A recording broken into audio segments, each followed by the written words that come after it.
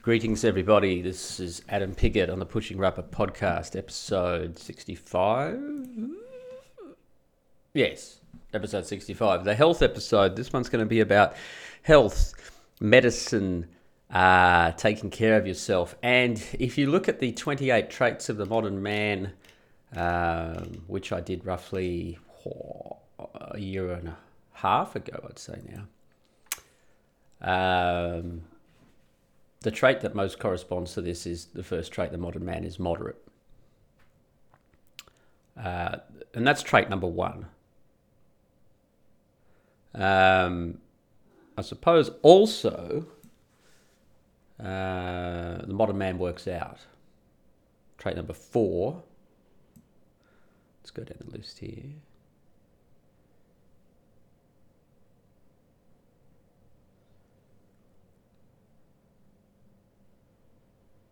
Yeah, those two are the most important traits in this regard.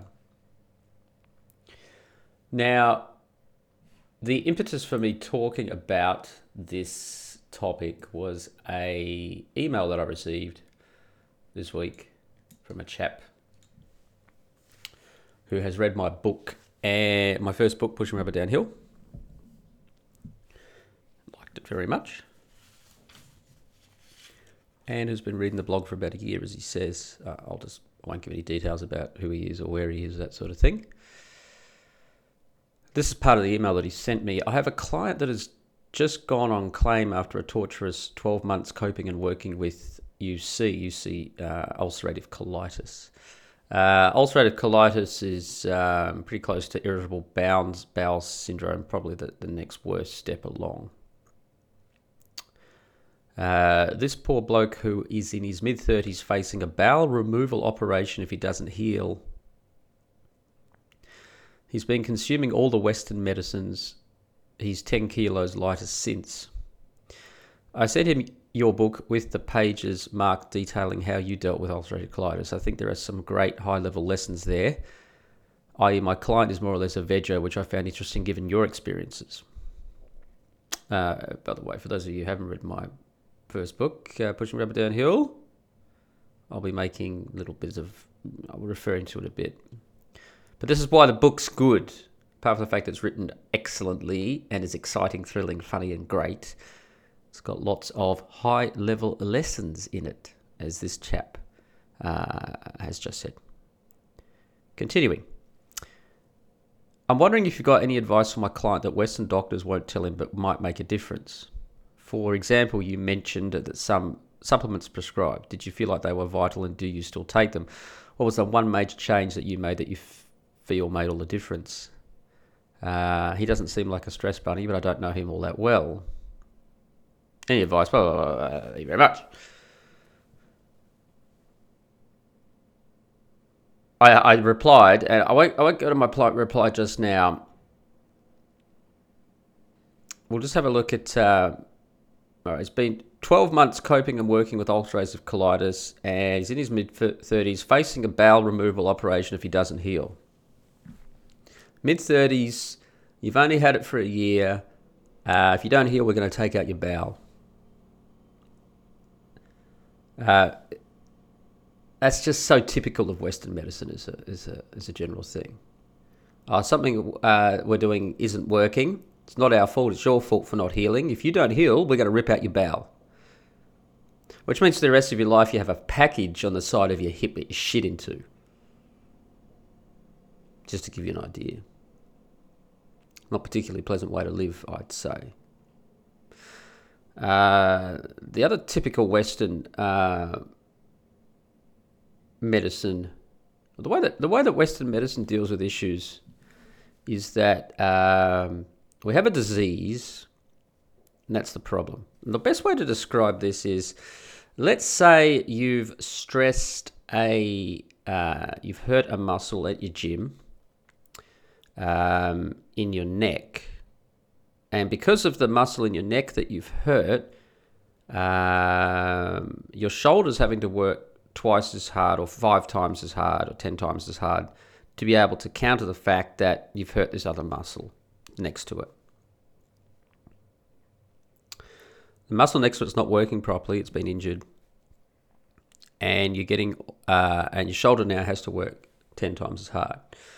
Where do you think the pain's going to be for you after a few days of this? It's going to be in your shoulder. Because your shoulder's got all of this extra effort on it now to compensate for the fact that muscle around it, which is crucial for them all to work in harmony and sync, isn't working properly.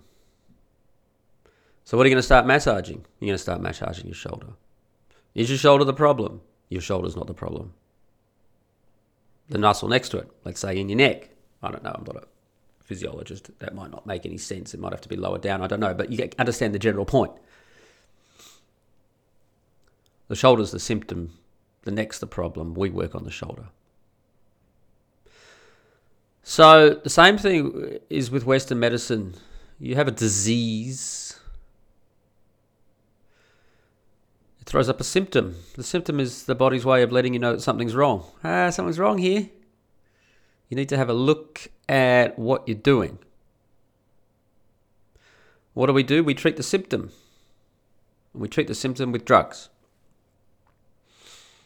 The drugs bombard the symptom goes down, high fives and cocktails, we've had a great day, yippee-yi-yo, the underlying problem's still there. On top of that, though, now the drugs that you've bombarded the symptom with then tend to have side effects, which produce other problems, which then produce other symptoms. What do we do now? Well, we hit those symptoms with other drugs, and so on and so forth. Americans in particular, our cousins there across the ocean, the United States of America, are particularly susceptible to this. About 12 years ago, I had a dalliance with an American chick. Didn't last very long because she was fucking crazy. But, and when I'm talking long, didn't last long at all. But in the time that we were together, the first time that she got up in the morning and started taking pills. This was what looked like a healthy young woman.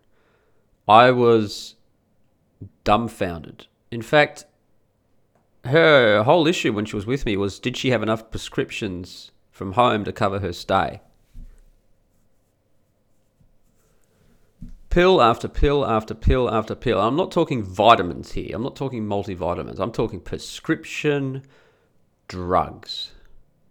I've never seen anything before like it in my life, because I really haven't had anything much to do with Americans, seppos as we call you. It was stunning to behold. I just couldn't believe that, and for her it was absolutely no big now. She was from California, all right. But for her, it was just no big deal at all. It was like a part of life that you do. You go to the doctor all the time, and you get drugs all the time.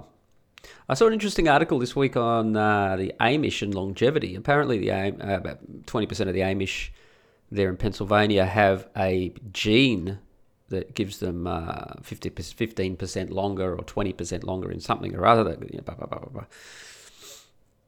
And they're doing a bit of a study on them, and the Amish came in to have their blood samples taken, and a lot of these, big strapping 20-year-old Amish lads were fainting because they'd never had a needle in their arm to have their blood taken before. They never go to doctors.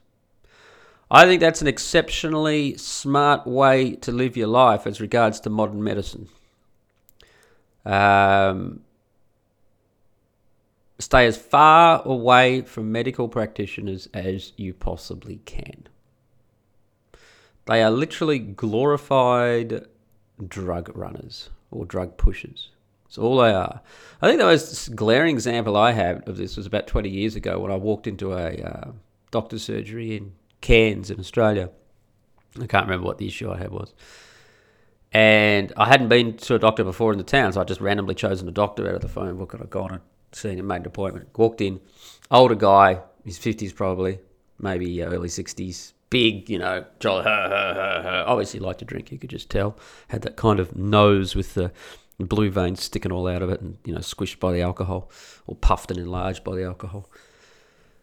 And Before I'd even sat down, he had written my name at the top of a prescription, signed the prescription at the bottom, and then said, "What do you want?" It made a big impact on me, obviously, because I'm recounting that story 20 years later.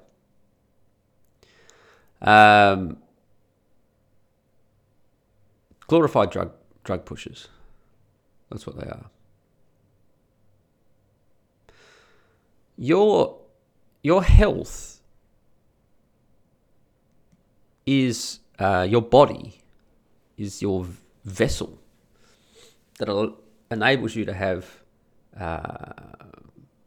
experiences in your life. It's the vessel that we use to get through, your 50 or 60 or 70 or 80 year journey that you have here. Trait number one, the modern man is moderate, means that the modern man takes care of himself. Look, cancer is basically your body missing some sort of pollution that's got into your body and not breaking it down. Your body is constantly every day fighting off bacteria and pollution and all sorts of shit that gets in, and breaking down all the crap you put in, all the food that you put in, getting rid of all the toxins and the rest of it. The better your body is able to do this, the more effective it's able to do this, the healthier it is, the better off you'll be. And the less crap you put in your system, the better off you'll be. It's just like a car, If you put in good fuel and good oil and service it, regularly and take care of it and don't exaggerate and scream around corners, at high speeds and drive like a maniac, your car's going to last you a long time. If you never take care of it, drive it like shit, well, it's going to fall to bits. It's not. And the thing is that these days is so many people don't take care of their car. They don't take care of their body. They drive it like shit. And then as soon as there's a problem, they go straight to a doctor and they want a magic pill. So you got some 40-year-old who rocks up and never done a day's exercise in his life, never worked out, eats shit. Suddenly has got a health issue. Surprise, surprise. Goes to the doctor and I just want a pill. In a way, maybe it's not fair that I label doctors as pill pushers, because in the face of this coming into your doorstep day after day after day after day, okay, here I've got some fuckwit who's never, ever in his whole life taken care of himself, and just now wants a quick fix, pill to take care of the fact that he's never taken care of himself. No responsibility taken. All right, here's your pill, mate. Knock yourself out.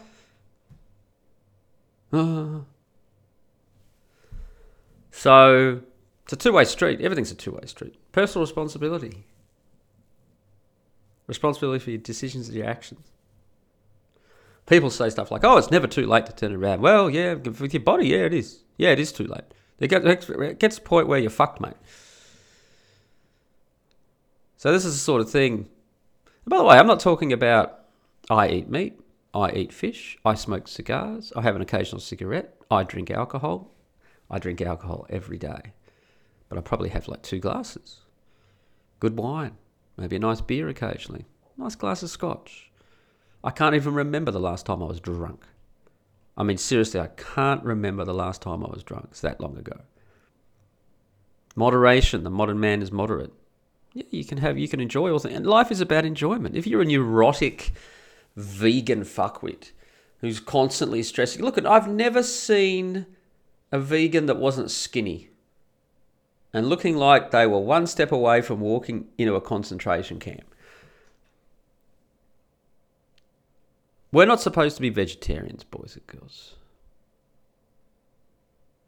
If you've and this is let's go through. He's 10 kilos lighter since, so he's been consuming all the Western medicines for a year. He's 10 kilos lighter since. Weight loss is your body's way of saying you're in trouble. Better fix this fast. Better wake up, son.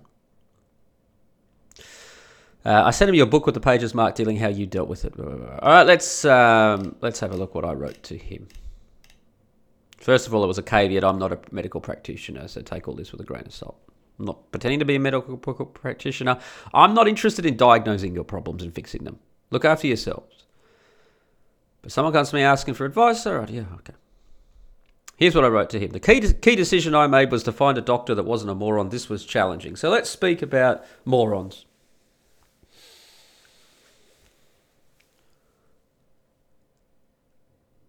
The fact that you went to university or college doesn't make you smart. In fact, I'd even argue these days that if you're going to a college these days and not studying anything that's specifically within certain branches of STEM, and not STEM in general, but certain branches of STEM, certain courses in particular, then you're dumb.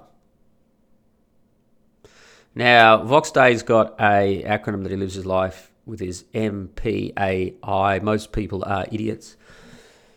I like that, but I've changed it slightly. Let me just write it down here. MPAM, MPAM. That's my version. Most people are morons. Because you can be intelligent, but you can be an idiot. Nicholas Taleb, the writer of Anti-Fragile and the Black Swan books, amongst others, calls them intellectual yet idiots. And this is important because if you say that most people are idiots, but then you get a doctor and they've had to go to medical school, and to get into medical school at this point in time, and I think in a couple of years, if not sooner, true intellectual lightweights will be getting into medical school because of quotas. And if you're a black, lesbian, transsexual, one-legged cancer survivor, you're in. You're at the front of the list, sort of stuff. You know what I'm saying? I think for the moment it's still okay. So you see doctor and someone has had to go to med school, and then do their 2 or 3 years afterwards of local hospital from midnight till 8 a.m, 7 days a week for 2 years. Your automatic assumption is they know what they're talking about. We still defer to certain professions. Doctors are at the top of that list. Even though accountants are labelled boring, it still surprises me how many people think accountants know what they're doing. This is because people are lazy. They don't want to have to shop around for an accountant. They don't want to have to shop around for a doctor. They don't want to have to shop around for a lawyer. Oh, just give me a lawyer. I got a problem. Just, blah, blah, blah, blah. And they convince themselves that the one they've chosen is right. Well, most people are morons. And you can have an IQ of 160 and be a moron. In doctors, the way this manifests itself basically is arrogance and a complete lack of intellectual curiosity. They've gone to med school and they're a doctor and they know it all, and you can't tell them shit, and they're here to tell you what to do with your body and rah, rah, rah, rah, rah, rah. And I've met quite a lot of them over my time.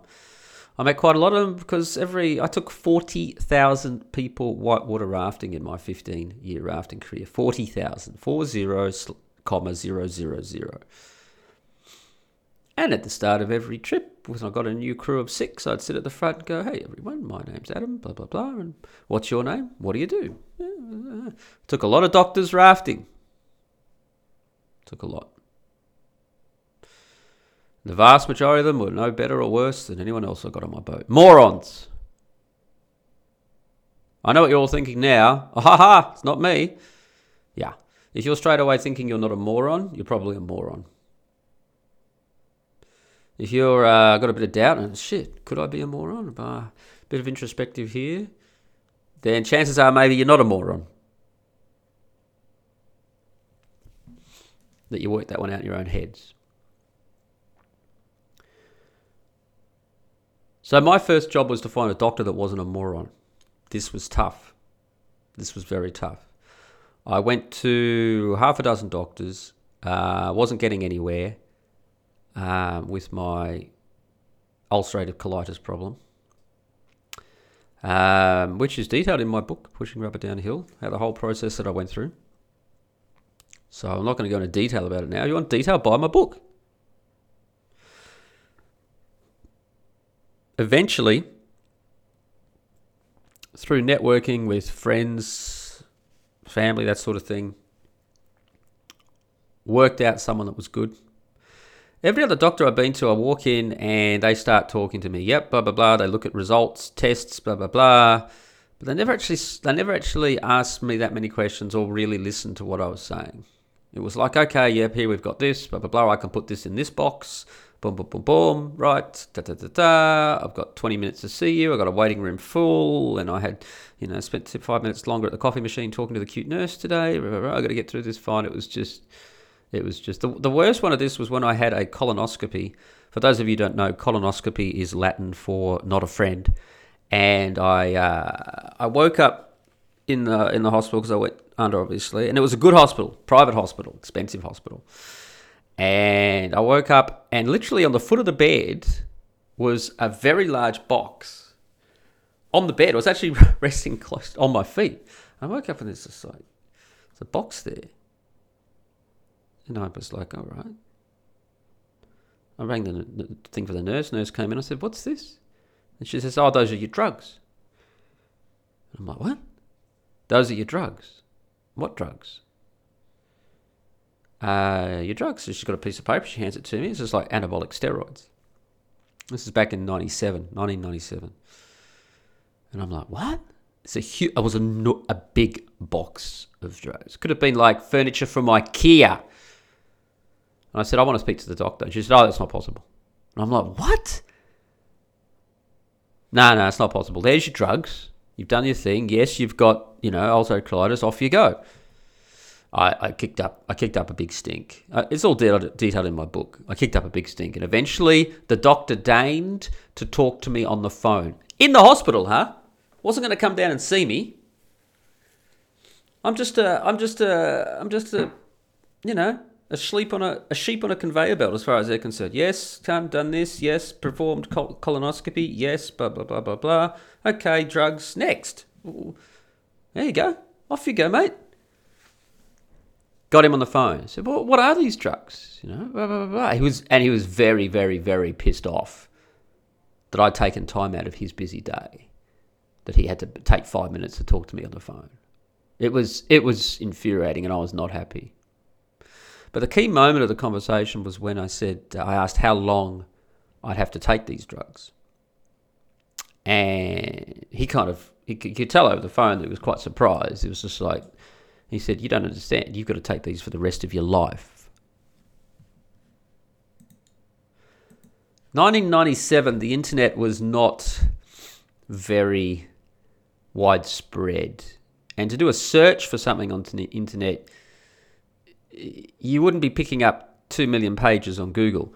In 1997, Google didn't even exist as far as I remember. I think Google came out in 2000 or 2001 or something like that. Correct me if I'm wrong. I can't be bothered looking on Google now to find that out. So maybe you had to use an old search engine, something like Netscape Navigator. Remember that one? Get on there, we put the name of the drug in, and we get 3 pages of side effects. Osteoporosis, suicidal depression, blah, blah, blah, blah, blah. Apparently I would have had big muscles though. And I was just like, this is not acceptable. I'm not touching these drugs. I'm not taking these drugs. And of course, what would the drugs have done? Alleviated the symptoms that I was having. Would they have fixed the problem? No. Would I have had my bowel out a few years later? Based on what I know of Western medicine, highly likely. So I had to find a good doctor. I've been through all these doctors. Eventually I had a colonoscopy. I had a gut full if I was going to keep doing this shit. So I found this doctor. Walked in. I had an hour appointment with him. He was an Indian doctor. He had 2 degrees, Western medicine and Eastern medicine. And he said to me that he used the Western medicine for diagnosis. And he said Western medicine diagnosis was very, very good, best in the world. But then he used Eastern medicine, as in Indian, Southeast Asian, for treatment. So went in, It was a very comfortable room. It wasn't white and antiseptic. There were leather arms chairs. It was like wood paneling. It was, you could have smoked a cigar and had a good glass of scotch. That's the sort of room that it was. He was dressed in a very, very nice suit, double-breasted, if I remember. Very good-looking Indian man in his early 50s at that time. Had a very comfortable presence about him, but also very authoritative, but not in an arrogant way. He knew his stuff. You just knew it. Put me at ease. Sat down, and all we did for an hour was talk. He asked me questions. He wanted to know everything about my lifestyle, what I'd been doing, how I lived, etc., etc., etc., etc. And right there and then, in that hour, he put it all together. Here were the big things. I was a vegetarian, and I'd been a vegetarian for 2 years. And that actually shown up in the colonoscopy because there was a high amount of fibre and roughage down there. I was a vegetarian for health reasons. I wasn't a vegetarian for animal rights reasons. I thought it would make me healthier. The ironic thing was it was one of the major contributing factors to me getting the disease in the first place. As he put it, being vegetarian places more stress on your body as your body has to work harder to extract valuable nutrients. People say, oh, well, there's proteins in mushrooms. Sure, there's protein in mushrooms. But how many mushrooms do you have to eat? And how much does your body have to break down to get the same amount of protein and nutrients that you get from a nice fillet steak? This is why protein and fats have been demonized for the last 50 years in West, because the doctors, the governments in line with the doctors started telling us what to eat. Because governments always get everything right? They don't fuck up anything they touch. As someone once said, if the governments were placed in charge of sand in the Sahara Desert, within 5 years, there wouldn't be a grain left. We put carbohydrates. They put carbohydrates as being this great thing, but you have to. If you eat a fillet steak and then some green beans tossed in olive oil and some lemon juice, nicely seasoned there. You're going to feel full. You don't need as much to feel full from protein as you need corresponding from legumes and carbohydrates. So if you're trying to get the full feeling with carbohydrates, you've got to eat a whole lot more. Your body has a whole lot more to break down. If you're just eating vegetables, well, good luck with that. If you're an absolute nutter like a fruitarian who only eats fruit, I lived with a fruitarian. That's in my first book as well. I shared a house with a fruitarian. He literally looked like an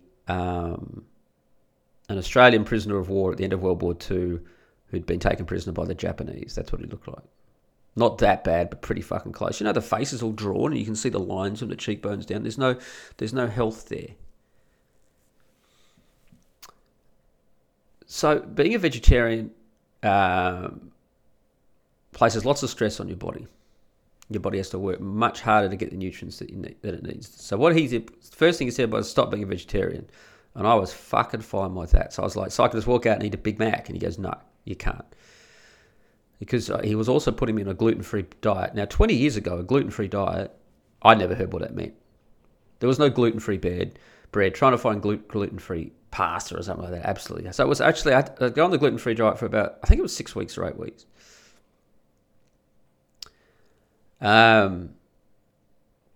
So the gluten-free diet, fresh meats, fresh fish, no tinned vegetables, no irritants. So coffee is a really, really good example of an irritant.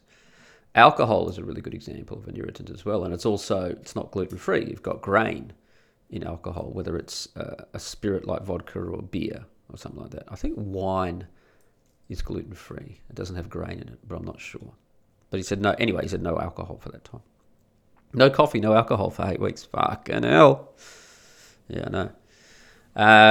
He also gave me these supplements, which I had to get from a chemist just around the corner. The chemist was like an old-style apothecary. And he made it up for me on the spot, pounding this stuff together. It was fucking revolting. Now, this was in Perth, in Western Australia. And I flew back to Cairns, where I had to follow it there. Now, the last thing we spoke about was my lifestyle, how much stress I had. And he said that being a vegetarian initially caused this problem, but my stress levels that I'd had, and I'd just gone through a very stressful overseas work trip to Canada, my first overseas work trip, where everything that could have gone wrong went wrong. And this ulcerative colitis irritable bowel problem manifested itself or came about halfway through that trip. I was very, very stressed out. Everything was going wrong in professional life, personal life, the whole trip, financially. It was just a complete cluster. They said, you've got to reduce your stress levels. Now, I'd been big into meditation, and so we started speaking about that. So I took up meditation again. Not a meditation to have out-of-body experiences, but to actually calm myself, reduce my stress levels.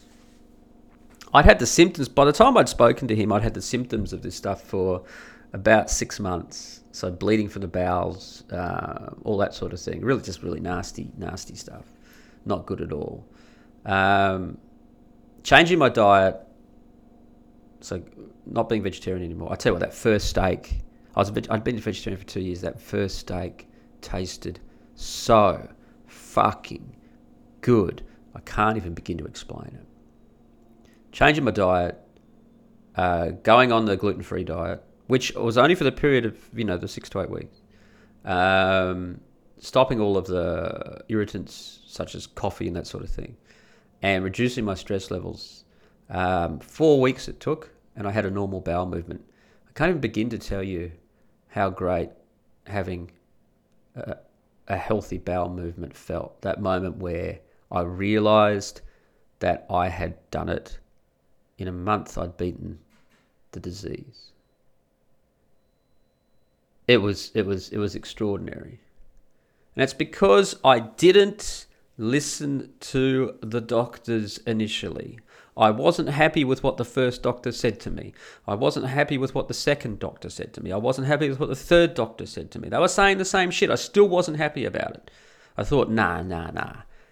This can't be. My life can't be. At 27, or I think it was 27 or 28, I can't, not even that, I think it was 26. Just can't be having this thrown in my face at such a young age. There's no way I have to put up with this for the rest of my life. I wasn't happy with the colonoscopy. I wasn't happy with the moron doctor who gave me a huge box of drugs. By the way, that big box of drugs stayed at my father's place in Perth, and eventually he went back to the hospital and gave it back, and they were exceedingly grateful. I think the nurse there said to him that they always worried that sort of stuff got out on the streets. I don't know what the street value, but it was a big box of steroids. I haven't had any problems since. One thing I learned was to look after myself. You're always going to have periods of life where you have your stress levels go up and down, and your stress levels go up, especially if you're actually doing something with your life. But it's how you manage it. It's how you face up to issues and don't avoid them, and that sort of thing.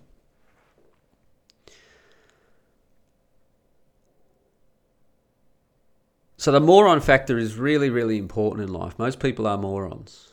You want to go find a lawyer? You want to find a doctor? You want to find an accountant? God, I won't tell you the amount of accountants I went through in Italy before I found one that was reasonably competent. Morons. Think of all the people that you work with and how many are morons. And then, take that with another workplace that you walk into as a client. What are your chances of getting someone who's not a moron? I think of some of the rafting guides, the river guides I used to work with. There were some exceptional river guides. Some of my best friends in the world are river guides. Wonderful skills. But my God, did we work with some morons. Yeah, you just look what the customer got with the customers ended up with a certain guide purely by chance. Unless you were a very, very good-looking young woman, then you did a very high chance, extremely high chance of being with a competent guide for your rafting trip. So if you want to go on a rafting trip, but you're worried about getting a guide who's a moron, go with a very, very hot young lady in your party. Just be prepared that she's going to end up with the guide that night. That's kind of what happens.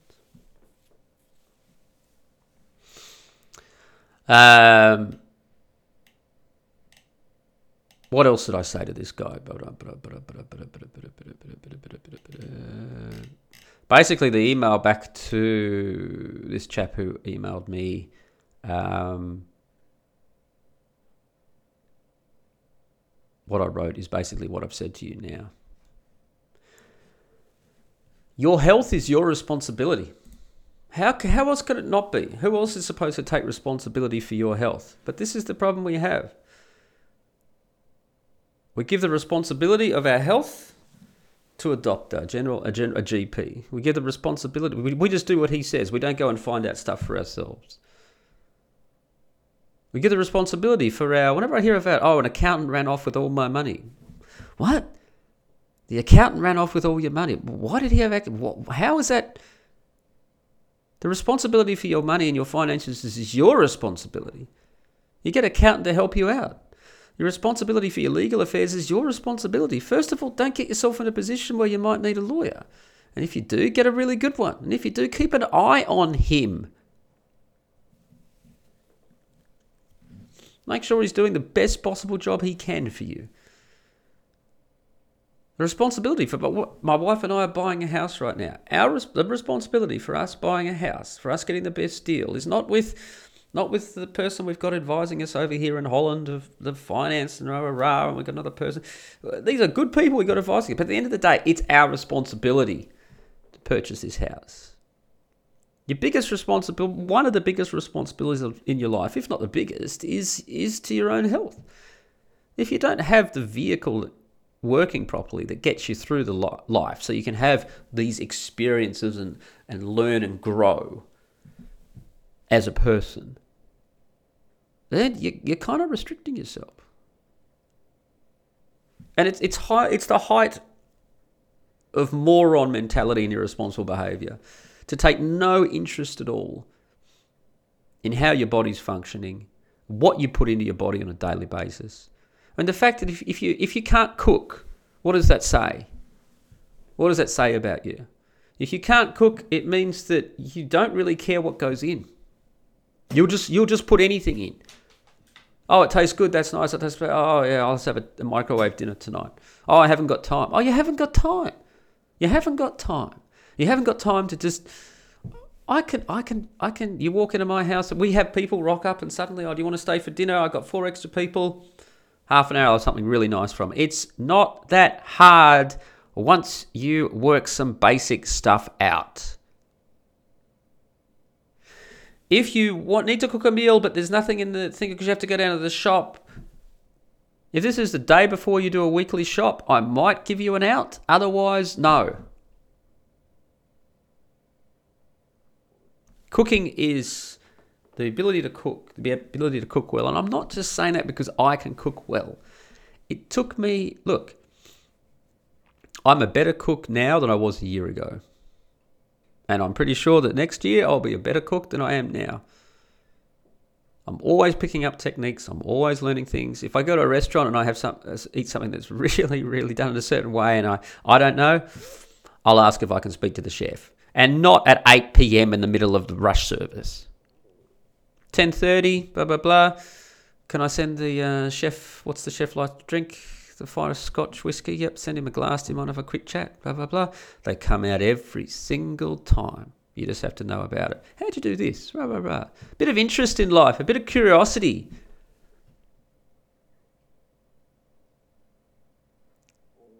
I mean, it's the same thing like people smoking cigars who don't know how to smoke cigars and then say they hate cigars. Oh, how can I hate it? It's all bitter. Of course, it's going to be bitter if you don't light it properly. Oh, how do I find that? There's the fucking internet now. YouTube, how to light a cigar. Aaron Clarey did one last year. It's great. 20-minute video on the proper way to light a cigar. And yeah, it takes you to light a cigar decently, it takes a good 5 minutes. Oh, 5 minutes. Oh my God, 5 minutes. I just want to be able to... Okay. So you're the type of person that when you go to a doctor, you just want that pill, don't you? You haven't looked after yourself for your entire life. You now have an issue. Oh, well, shit. Can I just have a pill, mate? Yeah, come on. And if it doesn't work, what do? Sue the doctor? I think we get the system that we deserve. And I think the state of Western medicine now, particularly in Anglo-Saxon countries, is a reflection of the state of society in wider form. We have now the medical system that we merit. based on the average person's behaviour. And we remember that most people are morons.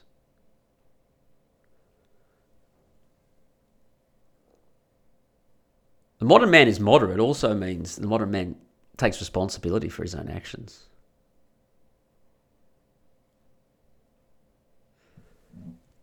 If you think about all the meals that you ingest, all the alcohol that you drink, all the coffee that you drink, all that sort of thing. In 10 years. No, 1 year. 1 year. Okay, so 365 days. 2 major meals a day. Let's say you're not even snacking between meals. Let's say you're doing what I'm saying. Good diet, maybe a Mediterranean diet, something like that. Eating well, blah, blah, blah, blah, blah. Some glasses of wine, a couple of glasses of wine every night, let's say 3 bottles of wine a week, something like that, a few beers, blah, blah, blah. All the food, no snacking, no junk food, no sweets or anything like that. And then take all of the stuff that you consumed that year and pile all of it in your backyard.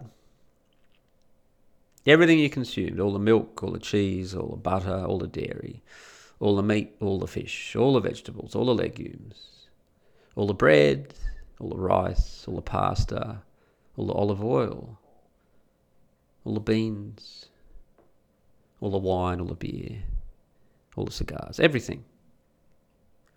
Make a big pile 1 year in your backyard. Your body broke all of that down.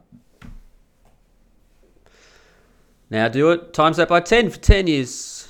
Your body broke all of that down. How big's the pile looking now? Pretty big. Your body had to break all of that down. If your body fucks it up at one point, something goes a little bit wrong, that's when you get the chance of a problem happening. Cancer or something like that.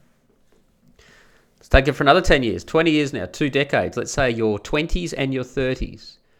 Everything that your body has had to break down in all of that time. What about when you were a teenager? How healthy were you as a teenager? How much shit did you consume as a teenager? Add that to the mix. Sounding pretty horrific now, isn't it? Your body has broken all of that down.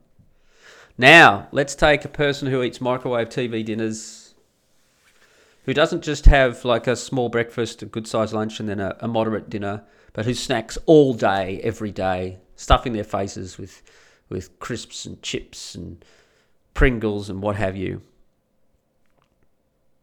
And let's pile 30 years of that in the backyard and see what it looks like. And see what your body has had to break down. And we wonder why diabetes is through the roof.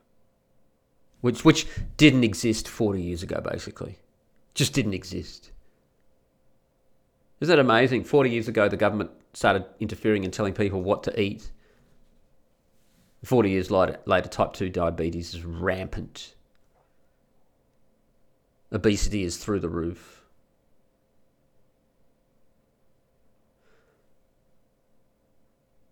But you still need to take personal responsibility. It can't be like blaming the government. Because I know plenty of people who look after themselves. Eat well. Moderate. Balanced. Exercise. Go to the gym.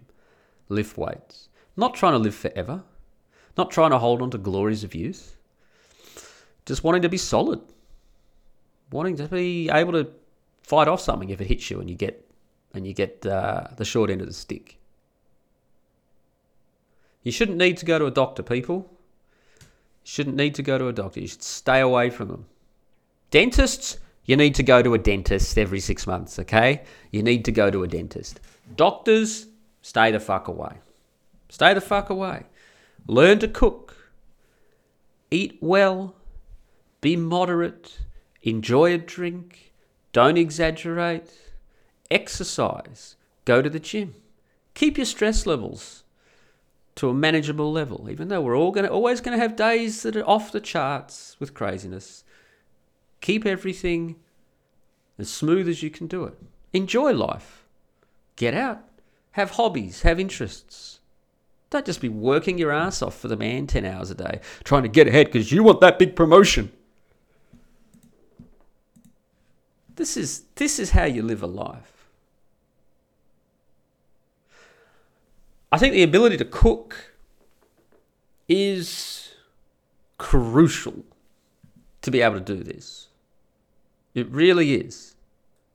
Or you marry someone, which means you commit to them for life, not today's idea of marriage, which is kind of like, oh, we'll see if it goes, doesn't go well, we'll get a divorce. Sickness and health, good times and bad. Remember that sort of thing? Yeah, richer or poorer. Yeah. There was a real wisdom in that little passage that you're supposed to, in the old days, you had to, the priest said when you got married.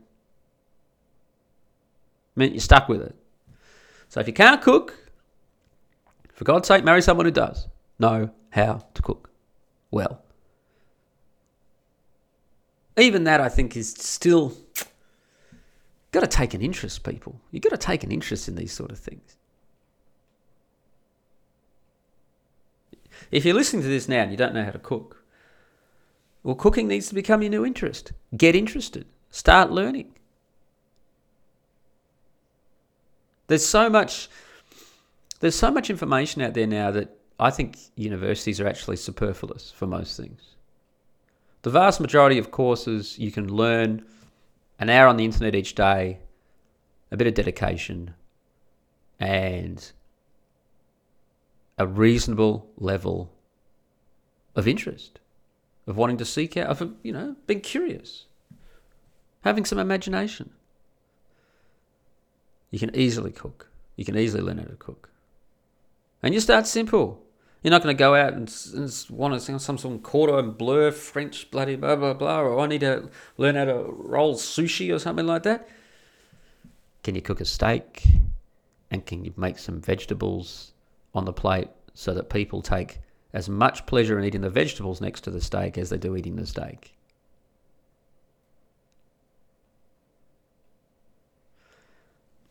That's a really good starting point. Really good starting point. Doctors, stay away from them. Unless you get hit with a short end of the stick and then you get off your ass and you find a good one. You find one that's not a moron. What percentage of doctors are morons? Exactly the same as the rest of the population. 95% morons. Once again, if you are immediately convinced without any introspection or thought that you are not a moron, chances are you're a moron. Mind you, there's a little ditty I remember back from my teenage years. How happy is the moron? He doesn't give a damn. I wish I were a moron. My God, perhaps I am. Shout outs, Captain Capitalism, Aaron Clary, captaincapitalism.blogspot.com. Still on Google, Aaron.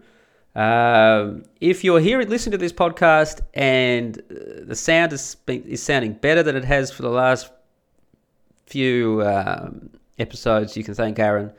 He gave me a tip about reinstalling the driver for the microphone that I'm using because he has the same mic and apparently it's an issue with it. So I've done that a few times just to make sure. I even plugged it into a separate, not its usual port on the USB port. I did a different one on the computer. Played around with it to a bit. So hopefully this is sounding good.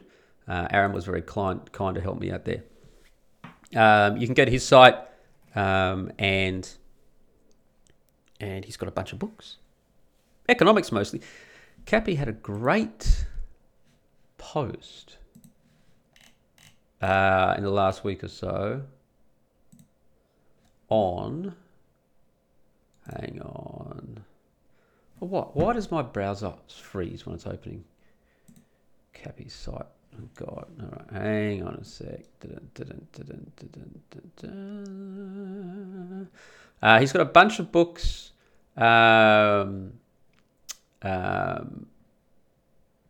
Economics, how to live your life as a man, that sort of thing.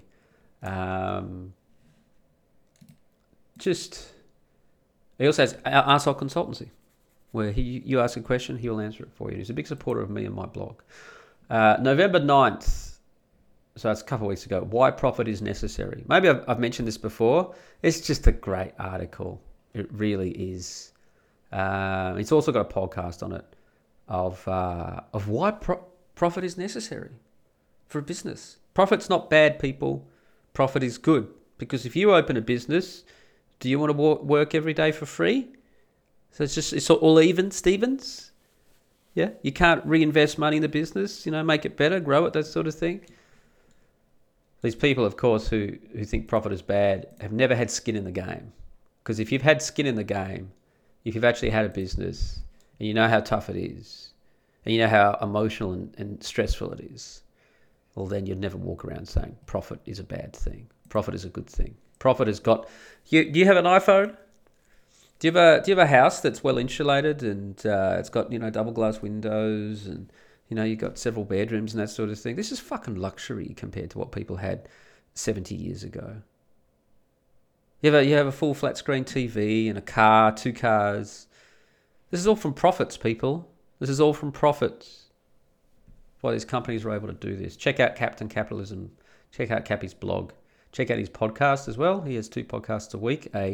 One where he swears occasionally, like I do, and one where he's a very, very, very prim and proper man. This has been the health episode. And going forward with the podcast, I'm going away from the political stuff. I've just had enough. It's always the same. We know what it is. I'm just saying the same things over and over again. So from now on, I'm going to be doing episodes like this. I did the strength episode previously. And it's going to be the whole podcast. It's not going to be like a third of it or something like that. It's going to be the whole thing. I'm actually thinking of going through my 28 traits of the modern man and doing a podcast on a whole bunch of those. I don't think all of them will transfer as podcasts, but I think a lot of them will.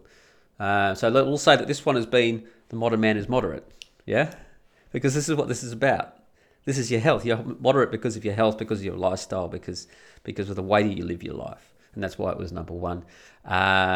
If you like this and you thought the idea of reading my book sounded interesting, Pushing Rubber Downhill is my first book, A Journey to Manhood via Whitewater Adventures. This is where I relate the story of what I've been talking about today in great detail with all the dialogue and the conversations, and it's really, fun and interesting. You can buy it on Amazon. You can buy it on Book Depository. If you're in Australia, Book Depository is much better than Amazon.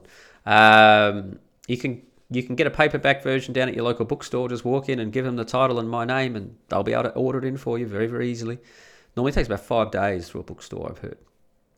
It's on Kindle. It's on audio, read by David Soridi. And my second book, Run Guts Pull Cones, A Rafting Adventure in the Italian Alps.